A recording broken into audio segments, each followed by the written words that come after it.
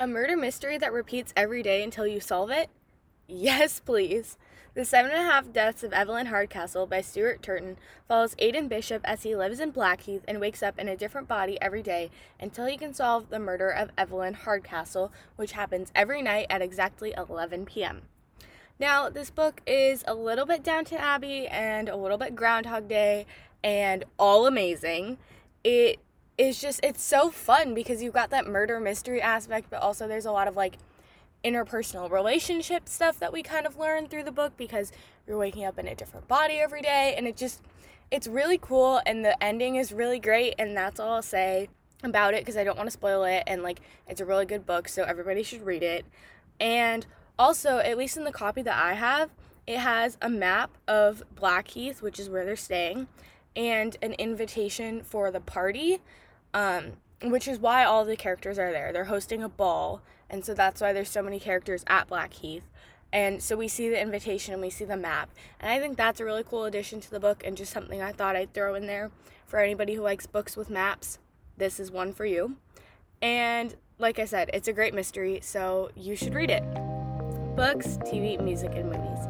All things that make a big impact on everyone. I'm constantly gushing about my latest read to anyone who will listen, so I figured I'd turn my rambling into something coherent that people will actually listen to, which means no tuning out halfway through. I am Maya Ghost, and this is my take.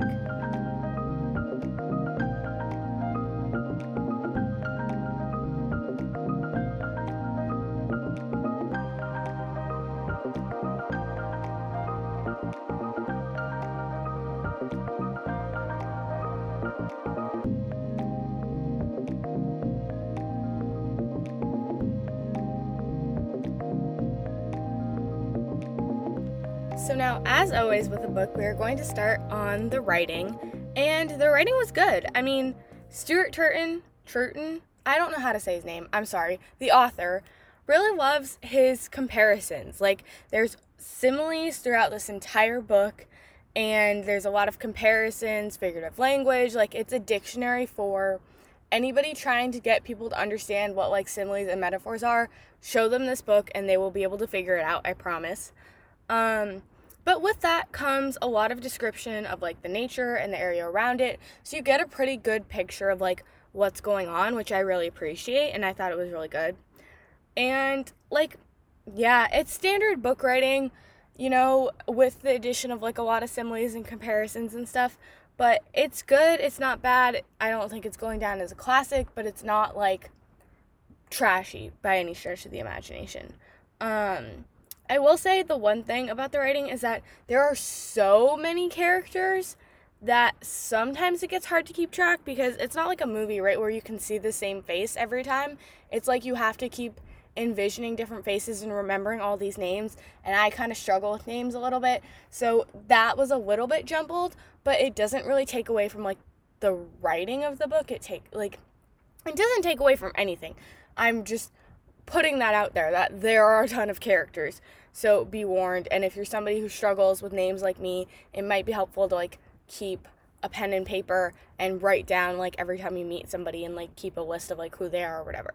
But yeah, now we're going to move on, and I'm just going to talk about the plot and how it plays out. I guess, I don't know, I don't really have a set way of going about it. I was gonna talk about each different host, and then I was that's too complicated for me to keep up with. So we're just talking about the plot, which Aidan wakes up every day in a different body, but then if his host falls asleep, he'll jump to a different host, which again makes things kind of weird because different things happen at different points, and we see different, time gets jumbled a little bit because, you fall asleep in one and you wake up in another, and it's a different part of the day or something, that kind of messes with it. But it's a really cool aspect because I like that they don't let him skip days. He's not allowed time off in this. It's not you can just take a nap and ignore the world. He has to solve this murder, which I appreciate. And then Aidan is not the only one there. There's Anna, and I could never really get a good feeling for Anna because we're told, right, Anna is going to betray Aidan, but Aidan still likes her and wants her to be good and wants her to be a friend, and so it's just so confusing because you don't see enough of her to really get like a good picture of her. And then at one point, I don't know why I thought this, but at one point I swore she was going to be the footman and that's how she was going to betray him. That didn't happen, obviously. And I hated that, like, she never knew what was going on because she, again, with the time thing, right? Like, Aiden is going chronologically, right? He wakes up in a different body every day.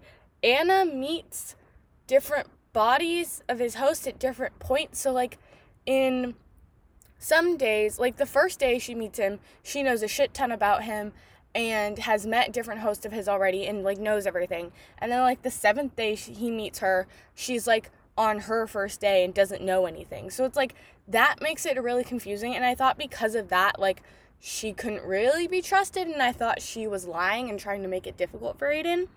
But we really discovered that she was kind of like this mob boss character, and that's why she's in Blackheath, because she ordered the assassination of a bunch of people, and she assassinated Aiden's sister, and Aiden came to Blackheath to seek revenge, which is like this whole jumbled storyline that unfolded like within the last 20 pages, I'm pretty sure, which was a lot to take in, but also, like, finally gave some clarity to the characters, and it made sense. Like, once Aiden thought about it and was like, she really is, like, cold and she'll kill people and stuff, you see that, like, mob boss instinct in her.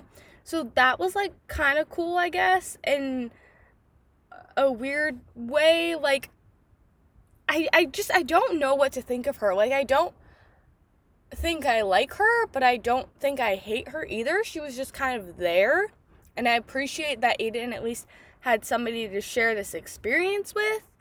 So I guess I appreciate her for being there. I don't even know.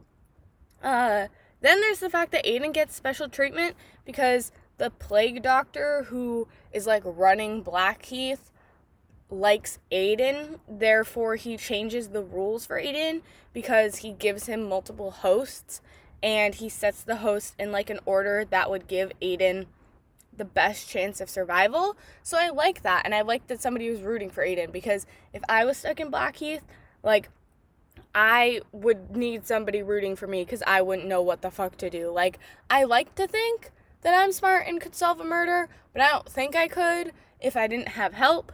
So I appreciate that the plague doctor was, like, on Aiden's side. Even though he was kind of sketch, he was, like, there supporting Aiden. So I loved that for Aiden. And then there's Daniel and the footman, which, like, fuck them, because they're evil and annoying, and I hated them. And I hated that they were trying to, like, stage a coup of Blackheath or whatever. And it was just, they were terrible characters, but they were really good antagonists because they made sense. Like, they were on this quest too. They were trying to, like, escape. So they made sense as villains, but I hated that they were getting in the way of Aiden, because this task was hard enough and Aiden was trying, and, like, I wanted him to succeed so bad. So I hated anything that, like, got in his way of success. And speaking of success, the end of the book, which was batshit crazy. So much stuff happened so quickly. Like, we find out that Madeline is actually Evelyn, and we find that out because the rapist dudes, like, the host that's the rapist, and I don't remember his name, but the host that's the rapist, his mom recognizes Madeline as Evelyn, and so then when Aiden realizes, he puts that together and he's like, you're actually Evelyn, which was crazy. And then the rest of the shit that unfolded was crazy, because it was like, she killed her brother all of those years ago, and now she's back, and, like, there's Evelyn faking her suicide, and then Michael actually dying, which is a crazy mess. And then we also have to deal with Evelyn, like, trying to kill somebody now, and the fact that she killed her brother all those years ago, and it just is insane and crazy, but I loved it. And I love how much Aiden finds out, because he's only supposed to find out, like, a little bit of it, and then he uncovers this, like, whole mess of things that not even the plague doctor knew about. So I really appreciate that, and I like that he does give some of that information to Anna, and Anna, like, is allowed to go free because of it. But the ending is just crazy. Like, once shit starts unfolding at the ending, there's like a lot you gotta get through before we get to a resolution. So it's like a crazy mess for a little bit of the ending, and then it wraps up.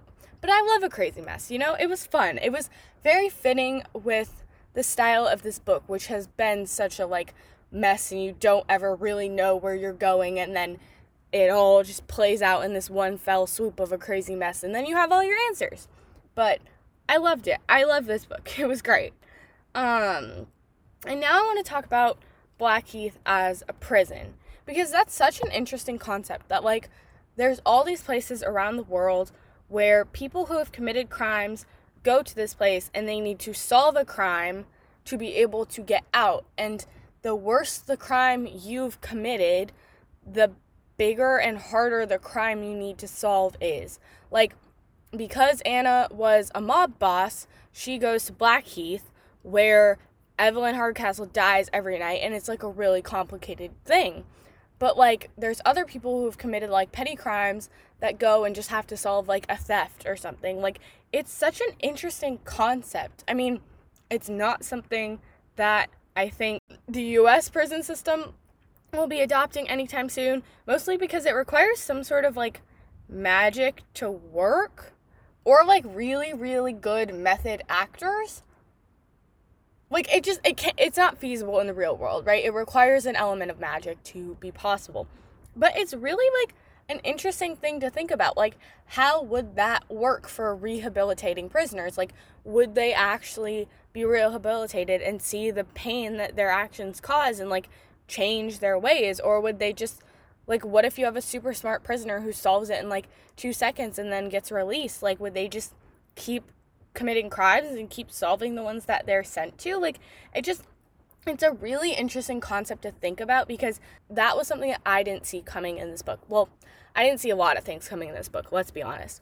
But the fact that Blackheath was like this prison was really interesting. And then we learned that Aiden came here voluntarily because he was looking for revenge for his sister's murder, which was really interesting to think about, because I guess that's why Aiden gets special treatment, right? Because he came here voluntarily. He wasn't like committed here. But still, he came here and he was like, look, I want revenge so bad, I'm going to put myself through what the worst criminals in the world are going through and stuff. So it's like, Blackheath as a setting is a very integral part of the story, and I love that that is like such a big part of the story, and that it's really interesting to think about. And like, it made me think a lot about like prison and rehabilitation and how effective this would be, and could this ever play out in the real world, and could you do it without magic? Like, it made me think, and I really liked it. And speaking of other things that make you think, the different hosts, because this book, 7.5 Deaths, right? He wakes up in 7 or 8 different hosts. So because there's all these different hosts and all these different bodies that Aiden inhabits, we see multiple perspectives, and we understand that like all of the multiple perspectives are necessary to solve the murder and solve problems. And like, we get to embody different characters, and really like, most of the time with a book, right, you see a different perspective, but it's a whole different character, and you're looking through the perspective of one character. So as much as you want to learn from that other character, it's harder because you can't embody them. But in this, Aiden does have to be in their body and feel their desires and stuff. Like, when he's stuck in the serial rapist host, he recognizes like how bad it is and how those desires are trying to take control of him, but he also recognizes that he needs that demeanor and that like rash impulsiveness to be able to do part of the job. And we learn to love a different aspect of each host. So I really like that this book really did open people's eyes to like, you need multiple perspectives in the world. You can't just have a world of everybody who thinks alike. And even though people seem bad, they can also be helpful. I'm not condoning rape, I swear, but I'm just saying, right, we get the perspective of somebody who would be a villain in any other sense of a book, right? But in this perspective, in this book, we need him. So he can't be a villain because he was a necessary part for Aiden to solve this, right? And so like, we see these things, and it really opens your eyes to like the world, and like learning about different perspectives and embodying different characters and thinking about things from other people's points of view. And I really like that, like, that is a big theme of the book, and that really, like, it readers have to think about that reading this book. And like, it's interesting to see how his thought process changes as he moves through all the different hosts. And like, I really like that each host comes back into the story, right? Like, the first day he wakes up, somebody bumps into him, hands him a compass, and says east, right? Then, like 3 days later, Aiden is the one who wakes up and is the host and sees his like past self waking up in the forest, lost and confused, and then him in the future walks towards him, bumps into him, hands him a compass, and says east. So I like that like comes around. And then the last host is the one who puts the envelope about Cunningham's parentage in the seat that Cunningham is sitting in, so that Ravencourt can use that to blackmail him. But Ravencourt doesn't know what's in the envelope, he just knows that it'll be enough to blackmail Cunningham. So like, I like that plays out, and I like that like we see the future influencing the past, but the past is the present. Like, I don't know how to explain it. I just like that things like come back around. I think is really cool, and I like the moments where we see Aiden like playing out something that we've already seen in the book. And like, especially with like the compass thing, like, right, we saw that scene play out from one point of view, now we get to see it play out from the other point of view, which again makes us think about points of views and perspectives and how people see situations and stuff. So I love it, and I love how it comes back around, and that was a really interesting part of it. So, to wrap up this, I think it is an amazing book. I think everybody should read it. I think it's so great and so interesting and so mysterious, and it makes you really think, like I've been saying, about perspectives and point of views and needing other people to do things. And it was so fun to read and really interesting, and I think it's great. So yeah, I have been Maya Ghosh, and this has been my take on the 7.5 Deaths of Evelyn Hardcastle. Thanks for listening.